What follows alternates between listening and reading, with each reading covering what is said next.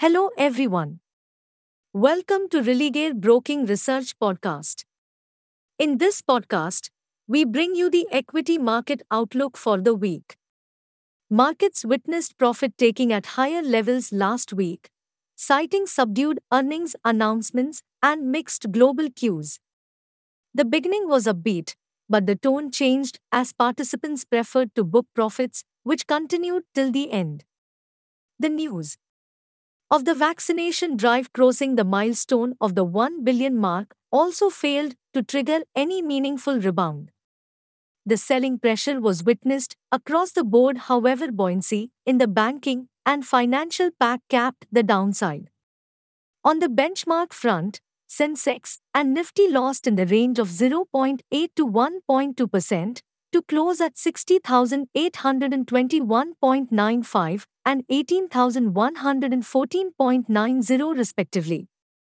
The broader markets bore the brunt of selling as both mid-cap and small-cap index corrected by 4.4% and 5.4% respectively. We expect choppiness to continue due to the scheduled monthly expiry and prevailing earnings season. On the macroeconomic front, the core sector data will be released on 29 October.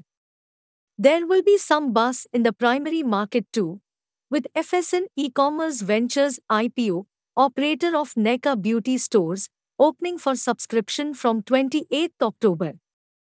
Besides, global cues, especially updates related to the COVID situation, will be in focus.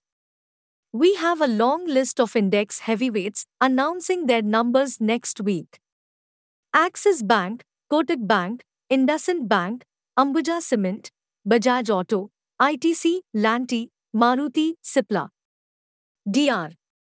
Reddy, Gale, Vedanta are some of the prominent names from that list. Markets will first react to the Reliance and ICICI Bank numbers on Monday. Going ahead, earnings will continue to dictate the market trend in absence of any major event.